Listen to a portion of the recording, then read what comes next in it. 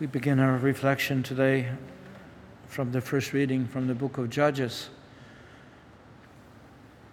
For the next 4 days, we'll be reading readings from the book of Judges. Why is this important?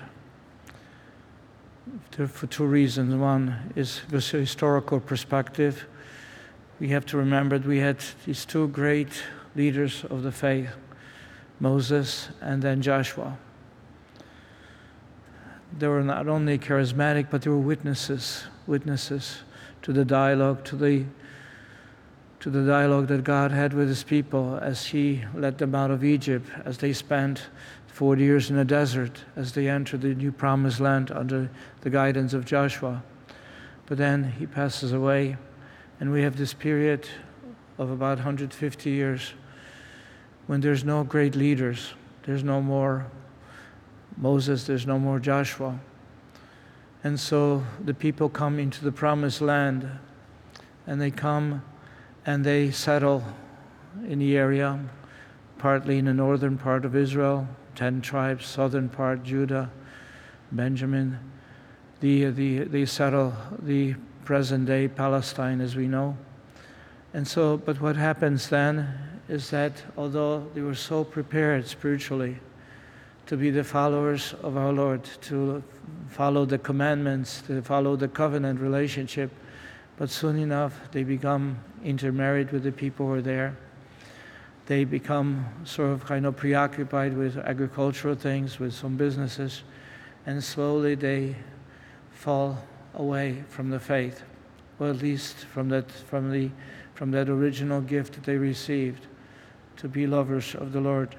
And so what we have here is a book known as Judges. Periodically, God will raise some of these sort of charismatic leaders when they were being attacked by the people around them, when they were attacked and sometimes brutally treated. These leaders would rise from among the people, from different tribes, Gideon and Jotham, and many of those. We have Deborah, for example, this woman judge. These leaders will rise and will protect the people, but also would remind them of the original relationship that they have established with the Lord, the covenant relationship. And so today's reading goes right into the heart of it. The children of Israel offended the Lord by serving the Baals, which means the chief god of the present day Syria. He was very well known, and serving Baals because there were all kinds of statues built to Baals. People would worship him. He was a god of thunder. And they abandoned the Lord, the God of their fathers, who led them out of land of Egypt. They followed the other gods of the various nations around them, and by their worship of these gods provoked the Lord. The Lord promised them, if you're faithful to me, I'll protect you. But if you're not, you expose yourself to all the evil. The same today for us too. We place ourselves and consecrate ourselves to our Lord, to Our Lady, then we're protected. We're protected. If we live a life of fidelity to God, a life of prayer, sacramental life, we are protected. But if we do not, we expose ourselves to all kinds of danger. And we know what's going on in our country today. We have rejected the Lord in so many ways. From public forum, Catholics or Christians don't really live their faith fully. They have sort of kind of allowed many weeds to grow in their homes, in their private lives, in their heart. And so we expose ourselves to danger and the difficulties. And this is what today, when we read from the book of Judges, this is a summary. You know, when the people of God thus abandon him and serve Baal and Ashtaroth. Ashtaroth is the god of fertility when it comes to, agricultural, but also children and so on. So when they abandoned the people of God, when they abandoned him and served Baal and Ashtoreth, the anger of the Lord flared up against Israel, and he delivered them over to the plunderers who despoiled them. He allowed them to fall into the power of their enemies round about, whom they were no longer able to withstand, because we're strong when we're very close to the Lord. Once we kind of leave the Lord, then our strength disappears. We know Samson. We will hear the story of Samson later. You know how he allowed himself to be governed by his wife, whom he abandoned, and he had to stand up. We know this. He was dedicated to the Lord, and then and his dedication became weakened so much so that he lost his strength. But then it says here, but God would not allow him to be overtaken by disaster, but he would raise up people to deliver them from the power of their despoilers. They did not listen to their judges, but abandoned themselves to worship of other gods, and yet God would still protect him. He would bring him back. So whenever the Lord raised up judges for them, these were the leaders, he would be the judge and save them from the power of their enemies as long as the judge lived. It was thus the Lord took pity on the distressful cries of affliction under their oppressors. A powerful lesson for us today is that reminder, a great reminder, how necessary it is for us to be open to the movement of grace, to be faithful to God, faithful to sacraments. This is that invitation, because otherwise we expose ourselves to danger. Now, the second aspect of today's readings is the gospel itself. As a young man who seems to be extraordinarily wonderful young person, he observes all the commandments. The Lord says, He says, what must I do to gain eternal life? What do I must do to be saved? And the Lord says, well, follow the commandments. And this young man says, I have followed them. I follow the commandments. You shall not kill, commit adultery, shall not steal, bear false witness, honor your father and mother, and you shall love your neighbor as yourself. And this young man says, yeah, I'm okay. I have done that. And so he says, what else must I do besides that? And the Lord says, if you wish to be perfect, in a sense perfected by God, if you really wish to open yourself completely to the Lord, then what you do is just sell everything. Just live for God. Just open yourself and just let go of everything. And we know that the young man was not able to do that. He was well-to-do and just couldn't let go. For us today, again, the invitation is still the same. Maybe you are not asked to go and sell everything, but are we asked to set aside things? I remember this couple. I knew him well, and they became quite successful in their life, and so they wished to build for themselves this dream home. They were kind of wishing they were living in a small house. They had children. The children already grew up, and so they have resources, and they planned, and they built a beautiful house. I did visit the house. It's a beautiful, absolutely wonderful. They were both talented, gifted, and so they built this beautiful house, and they finished it. Everything was ready like 5 years before they went into retirement. And so when they retired, they were so happy they were in this house. And then no more than 5 years after the retirement, health is not always the best. And so it became very difficult for them to manage this house because it had many rooms, places. They had to hire someone to help them out. And so all of a sudden, this beautiful gift, this dream house, became a type of burden for them. And so I had to go and sell it. And it wasn't just that, but it was like the desire to kind of free themselves from this burden became almost primary concern. And so this beautiful dream house had to be let go. Somebody else would have to buy this dream house of theirs. And it is something that yes, we're all human beings. We love something that's beautiful. We want something that's beautiful for us. They were planning to have their family, their children come and visit, and grandchildren. But children and grandchildren don't seem to always visit. They show up for a day, for two. And so the house was empty.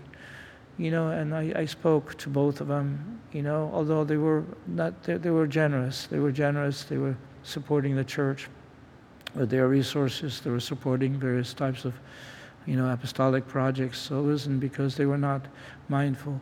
They loved the Lord. But the fact is that when they sold it was a sadness.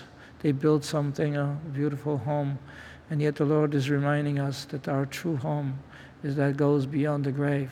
God is building this home for us. I have prepared a place for you. In my Father's house there are many dwellings, and I have gone there ahead so I can prepare for them what this dream home in heaven will be. And eye has not seen and ear has not heard what God has prepared for those who love Him. Our faith is that which enables us to see things which our human eyes cannot.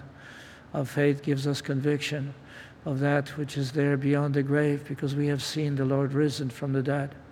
We have seen He has received His glorified body. This is what we shall be. We will be with those who love. God is love, pure love. There are some experiences of those who had, prior to their death, experiences of seeing the life beyond the grave. And what they attest is something extraordinary, the colors, the beauty, but above all, the love, the experience is something that's so extraordinary. This is what we are to do here on earth. Yes, we seek to have comfortable place, sufficient enough, a roof over our heads, but just like the young man, do we become too attached to it? Too many gadgets, too many things to repair, too many things to attend to, and then we don't have time to enter into contemplative prayer. We don't have time to even read Scripture. We don't have time. So the Lord is asking us, today, through that gospel, if you wish to truly live the perfection of God's love, if you truly wish to live in that communion of love, then don't get too distracted, don't get too preoccupied, don't get too trapped in the material world, because it won't let us see the beauty, and we'll be missing it. It was Pope Pius X today. We honor him. And he came from a poor family. He was one of 10 children. He became ordained priest, became bishop, became the bishop or patriarch of Venice, as he's known. And so he was elected immediately after a very powerful Pope Leo XIII, great, extraordinary man. And he was elected. He didn't want to be elected. He felt that was too much for him. And yet what we have here is this Pope Pius X, what he wished to do. As you know, every pope, when he begins his pontificate, the Lord chooses people, and then he chooses them with certain predispositions. And what he saw and he desired to do is to renew the church again. He saw the society, all kinds of labor movements, all kinds of social things, atheism going every place, secularism, all kinds of other things which still today we are afflicted by. And he wished to renew the church in Christ. He wished to renew all things in Christ. And that meant not only our personal life, where he says we have to rededicate ourselves as people, to know that he's the one and there's no other. He wanted to renew the church through renewing sacraments. Many people did not participate in the Eucharist, and so he wished that children as young as they can be would receive First Holy Communion early on, and that we would receive the Eucharist, because we would be renewed in Christ in the most powerful way by sacramental renewal, especially through the Eucharist. He also wished to renew society. He didn't want priests to get involved in political world, in politics. He wanted us to be leaders that would transform the society through our spiritual abilities, powers, that we would enact all kinds of movements, social action, Catholic social action, and means by which we were able to touch people, no matter where they are, to reach out to them, to bring them into the fold, because the secularism at that time, and it's still today even worse, is able to rip them away from us. And it's like a wolf that steals a sheep without regard, destroying us. And so to restore all things in Christ, and so the various aspects of the church life were to be considered. So reform of clerical formation, priesthood, reform of liturgical formation, liturgical piety, especially sacramental practice, and its importance, especially Eucharistic adoration. He asked not only that, but he wished to renew the church through the update in canon law, church's law, how to manage the world affairs between church and society, but also the affairs of the church within itself, and then relationship between Christians and different groups. The focus was obviously that will be really, really renewed in this world. And I have to say, I'd like to say just a couple quotes from Pius X. It is not priests alone, but all the faithful without exception, who must concern themselves with the interest of God and souls. The times we live in demand action, the frank and open profession of faith, every kind of charitable works. Such luminous examples given by the great army of soldiers of Christ will be of much avail in moving and drawing men. Large numbers will be won to Christ, becoming in their turn promoters of his knowledge and love, which are the road to true and solid happiness. So it is the invitation of all laity, especially, be the soldiers of Christ.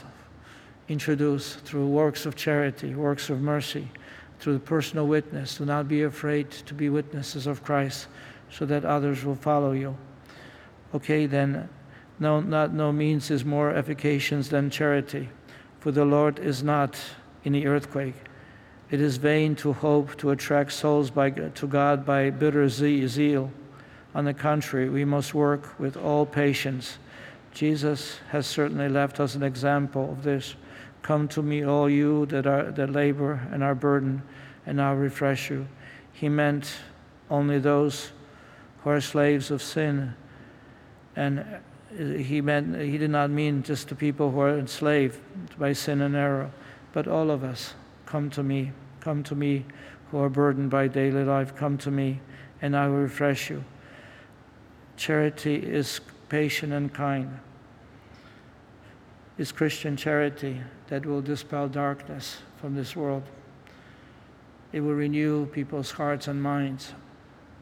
Today, as you know, there's a sort of like a placing Pope Pius X, the spirit of Pope Pius X in opposition to Vatican II. Yes, which is sometimes today is quite prevalent. But the fact is this: Pope Pius X loved the Church. Yes, too many people use their own beliefs, their own wishes, whatever you want to call it, and called it in the spirit of Vatican, which is not true. For those who really come to know the Vatican documents, they're incredible documents of faith. They're incredible documents. We have to kind of remove the spirit of Pope St. Pius X against the spirit of Vatican, because it's one church. It's Church of Christ. Yes, we have to be renewed. Yes, we have to accept and eliminate junk which have been introduced into many things, but not it's because of Vatican II, of the true Vatican II, but the spirit of those who wish to use Vatican for its conclusion and for its influence, or even introducing different type of practices. Maybe then today, respond to the Lord who says to me, come to me. Let go of things which are not needed, which are not useful to you, to us, in following of Christ, because we have greater treasure in heaven than we can ever imagine, a dwelling place which God has prepared for those who love Him, a dwelling place which we speak of in the categories of paradise. We can't fully grasp because we do not know. But as St. John says, we know one thing for sure, that what we shall be like is like him. We shall be like the Lord. And that is enough for us. That is enough for St. John, enough for us. We shall be like Christ, because his mission is to make us his brothers and sisters, sons and daughters of God, destined for divine glory.